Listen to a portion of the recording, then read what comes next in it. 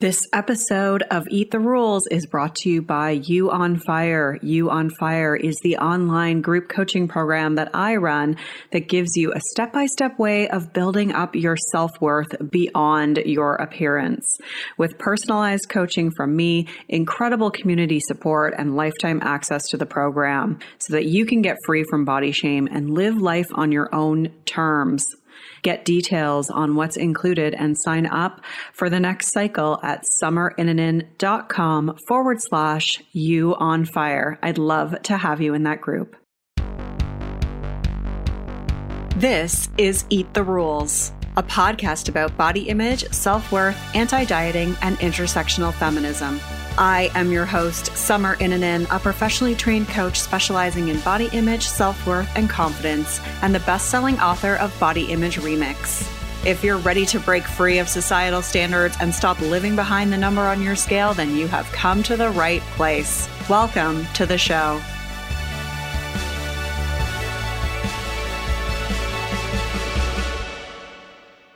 This is episode 240, and it's the season premiere of season 8 of Eat the Rules. I'm giving you a personal update on these past couple of months off, what to expect from this season of the show, some highlights from past seasons to check out if you're newer from this show as well. You can find all the links mentioned at summerinnanen.com/240. Before we begin, I want to give a shout out to MFan who left this review. I love everything about this podcast. Summer is amazing and gives constructive ways to improve. Thank you so much. I really appreciate that. If you haven't already done so, definitely take a minute to leave a review for this show so that I can share it and show you my appreciation. You can do that by going to iTunes, search for Eat the Rules, then click ratings and reviews and click to leave a review or give it a rating. And you can also take a minute to just click the little subscribe button or whatever button notifies you when new episodes drop. That's another way to make sure that you don't miss an episode and to help support the show. And it's free. Woo! And if you haven't already done so, make sure you grab the free 10-day body confidence makeover at summerinnanen.com/freebies with 10 steps to take right now to feel better in your body. And if you are a professional who works with people who may also have body image struggles, then I have a separate free guide for you. It's the free body image coaching roadmap with 12 ways that you can support your clients with body image. And you can get that at summerinnanen.com/roadmap. All right. This is going to be a bit of a short and sweet episode as we kick off this new season. I always like to do a bit of a, hey, here we are. Let's start this new season before we get into the real meaty stuff and the juicy stuff that's going to come at you over the next few weeks. So I'm recording this on September 8th. And it is officially 6 weeks since I had my surgery. If you don't know anything about that, I did record an episode earlier in the summer about my experience with adenomyosis and anxiety, and as a result of the IUD that I had in, as a result of the adenomyosis that I had. So anyways, end of July, had my hysterectomy, and I feel amazing now. It's been 6 weeks, and I have never felt better since maybe like before I had my son, but not even then because I was still really struggling with pain then. But I just feel so much more like myself again. And I think I didn't realize how much of a stressor it was on me until now it's gone. So the chronic pain is gone. I don't have that week of my life where I'm getting up multiple times a night and wearing a heat pad to sleep and all that other stuff that I think was just like this chronic stress on my body, both physically and mentally. And it's just like the most amazing feeling. And I'm so, so grateful that I was able to have the surgery and that there was a solution for the pain that I was experiencing. I really have so much empathy for individuals who have chronic pain because it's just really takes you away from living your life fully. And so I'm just so grateful that there was a solution to that. And it kind of reminds me a bit of, when I stopped dieting and when I really started to eat more, because when I first kind of went through that like awakening, we'll call it, where I had that moment where my hormones were like that of a postmenopausal woman and I just wasn't feeling like myself. And I went through a healing process of several months where I took a lot of time off from any kind of, intense movement. And I started to really intentionally eat more. And I started to feel more like myself again. And it's kind of the same thing. It's like, I feel so much more like myself again. And I know part of that is also having that goddamn IUD removed, because that made me just not feel like myself at all. But it's like this really interesting thing that happens, I think, when we have something that happens to us that takes us away from feeling like ourselves. We don't really notice it. We don't realize how significant that impact is until it's gone. And so, as I was saying, when I first stopped dieting, obviously there was like a really rough period trying to eat more and not exercising and dealing with all the mental stuff that came along with that. But once I was on the other side, I realized like, wow, there's so much more peace and freedom in my life. This is really amazing. I'm not like thinking about food all the time. I'm not, structuring my day around, what I'm going to eat or whether I have to cook something or how I'm going to move my body. Like it just felt so much easier. And I didn't realize how much of a significant impact it was. I didn't realize how much brain space that was taking up from my life until I was on the other side. And I think I hear that from clients all the time. They say the exact same thing to me. It's like, you don't realize like how much mental space that takes up. And it just feels like this huge load of baggage off your back once it's gone. And I think in the case of my adenomyosis, it was the same thing. It was just like this constant struggle because when I was in pain, I was just like miserable. Like it was really stressful. I had to structure my whole life around it. It was like if a friend wanted me to go out for dinner, I had to be like, I don't know if I'm going to be able to make it, or I have to make sure that like I'm going to be able to eat something that's not going to aggravate the pain, because the pain was really sensitive to things like, for example, alcohol or like heavier foods like pizza and stuff like that. And so that was a huge, weight on my shoulders. And then when I wasn't in pain, it was kind of like, okay, I got to enjoy this 1 week where I feel good because the pain's going to come back again soon. And I don't think I was ever able to really relax. Like I just wasn't able to kind of live life. And so it just feels so incredible now. And recovery was pretty good. I think I probably recovered really well. I have my post checkup with my doctor next week. So I haven't met with my doctor again since the surgery, but from what I gather, I think I'm doing really well. There was really minimal pain and I am pretty much back to normal now in terms of what I'm doing. I'm not like lifting any weights or anything like that. So I still can't do certain movements, but in terms of, like working and living my life and going for walks and being able to do stuff like I'm all back to normal there. And that's really great. I think the biggest challenge for me was just asking for help. There was one point in time where my mother-in-law, I had to ask her to vacuum a room while I was sitting in it. I was like watching her vacuum in front of me and I was like, this is really challenging for me to witness this. But it was a really good practice in terms of just asking for help. And once I got into the habit of that, it became good. And I actually kind of leaned into it. I was like, you know what? I'm really just going to take this time to like watch some trashy TV and read some books and nap. Because when else in your life do you really get that? You got to remove an organ, right? And so that was actually kind of nice. And it helped me really just recover well, I think. I think that gave me a lot of time and space. And that's probably why I recovered so well. I had a lot of help. I had my mom out here for a bit. I had my in-laws out here for a bit. And my husband obviously helping a ton as well. And so those factors all played into my recovery, but I just feel so great now. And yeah, just so much more excited about, working and creating stuff for this podcast and seeing clients and energy that I didn't have before. And I'm hoping it lasts. I don't know. I kept my ovaries, so hopefully there won't be a lot of hormonal changes until later, but you never know. From what I gather, when you have a hysterectomy, it can put you, even if you keep your ovaries, it can put you into menopause a little bit sooner. So we'll just be monitoring that and I'll get support in that if I need to. And I also took a social media break. It was a little more spontaneous. I just sort of decided, you know what, I'm just going to take some time off of here.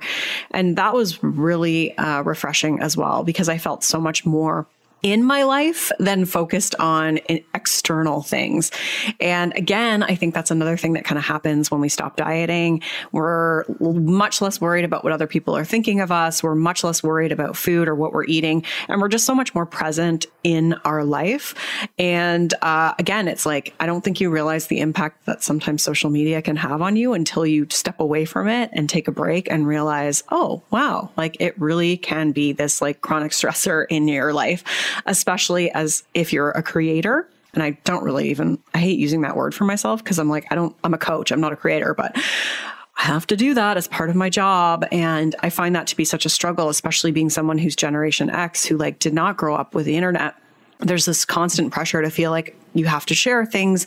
And I'm a really private person. I don't like sharing stuff. It doesn't really come naturally to me. And it often feels very inauthentic, even just watching other people's social media. Like, I don't know what it is. It just doesn't feel authentic to me. I don't know. I just miss the disposable cameras. Let's just put it that way. And there's this pressure as someone who has an online business to always be on there, or you feel like you're going to get punished. You feel like, people aren't going to follow you anymore and you're going to, your business is going to go into the shitter and all this other stuff. And so I hate that pressure. I hate being at the mercy of these, nerds in Silicon Valley. And so I'm trying to really think about how to navigate that, to still leverage it, because I do feel it's important to have a presence on there. I do love certain aspects of it. There are certain things I do enjoy consuming on there, most notably like the bands that I love and things like that. But it doesn't highlight what I'm actually good at. I'm a coach. My place to shine is when I'm talking to people, like when I'm asking you questions, when I'm like really being intuitive with what you're feeling and helping guide you. Like that does not come through on social media at all. And so there's always this huge disconnect there for me in terms of, I just don't feel like I'm that good at it. And it's frustrating. And I wish I could just like live and run a more analog business. But I also love having an online business because it allows me to work from home and work with people all over the world. So I don't know. The point is, I don't have that figured out, but I do need to remember that taking breaks from it is so important. And I actually said this last year in the season premiere of the show. And apparently I didn't heed my own advice because I did not take a break from it for that entire year. So I really need to put it on like a Post-it note, maybe take a week off every month, something like that. It needs to become more regular. And I think it's just like, it's a good experiment for any of us. If you feel like it's draining you. And I think that's always a good question to ask yourself, is this draining you or is it recharging you? And there are certain aspects of it that do recharge me. There are certain aspects of it that I really do love, but often as a creator on there, I find that to be incredibly draining. So I don't have the answer, but I'm going to figure it out and try and put more of my energy into this podcast and not doom scrolling and things that do not add to my life, because I feel really good right now. And I think it's a combination of having had a break from it and also just obviously not being in pain anymore. So what to expect from this season? There's going to be new episodes of the body image series because those seem to be ones that everybody really likes. And I love creating those. In terms of the format and the number of episodes per month, I don't think I'm going to change anything. I'm just going to kind of keep it consistent, probably about 3 episodes per month. I've got some really good interviews coming up. And so, yeah, not really much is changing, I guess. Kind of more of the same, because if it's not broke, don't fix it. And so if you are newer to this podcast, welcome. I'm so excited that you're here. If you want to hear more about my story, you can check out episode 174. There's 2 parts to it. That's just more about my story. If you are looking for some really great body image support, I have the Body Image series. It's a series of podcasts. I usually do a cluster of them in a group, but I've been doing those for about 3 years now. So you can find all those episodes at summerinnanen.com/body image series. Specifically, an episode that I want to call out there is episode 188. Which is called When You Intellectually Get It, But Still Feel Bad in Your Body. I would say this is like the majority of people I work with are people who intellectually get it, but still feel bad in their body. And so if that's you, check out that episode because I think that you will find it very helpful and just give you a different perspective on how you can move past that intellectually getting it phase If you are looking for information related to changing your relationship with food or understanding more about weight loss and why diets don't work, then 2 episodes that I would highly recommend. One is episode 170 with Christy Harrison. It's the Anti-Diet and Intuitive Eating 101. And as well, episode 218 with Alexis Conason. And in that episode, she goes into what the research says about weight loss and health. And it is such a great episode. Both of those are really great episodes. I created them specifically with the purpose of having a resource that people could listen to or share with other people if they want to learn more about why dieting doesn't work and what the, what we really need to understand about health and body size and things like that. Another episode I want to call out, it's a bit of an old one. I did it 3 years ago, but it came up recently in a conversation I was having with a client.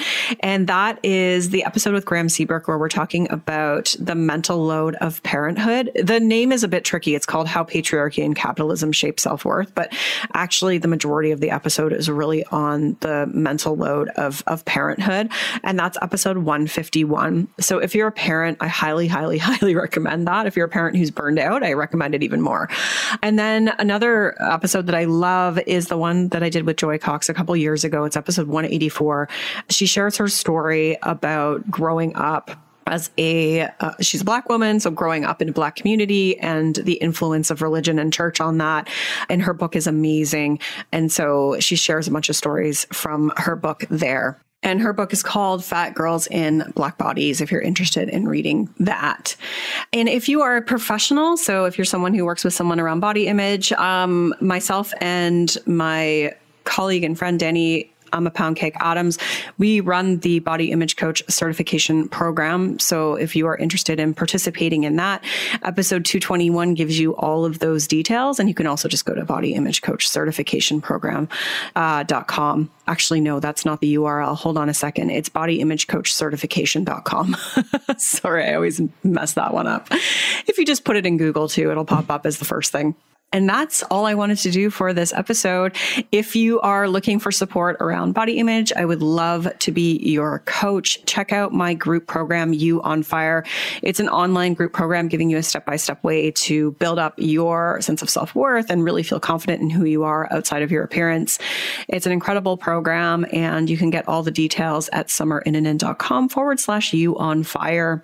Thank you so much for being here today. The next episode is going to be an episode in the body image series, and I'm going to be talking about Superwoman syndrome. All right. I'm excited about that. I'm going to be talking about that and how that intersects with body image and things like that. So thank you so much for being here. Thank you for listening to me, and hopefully you'll enjoy this season of the podcast. Rock on.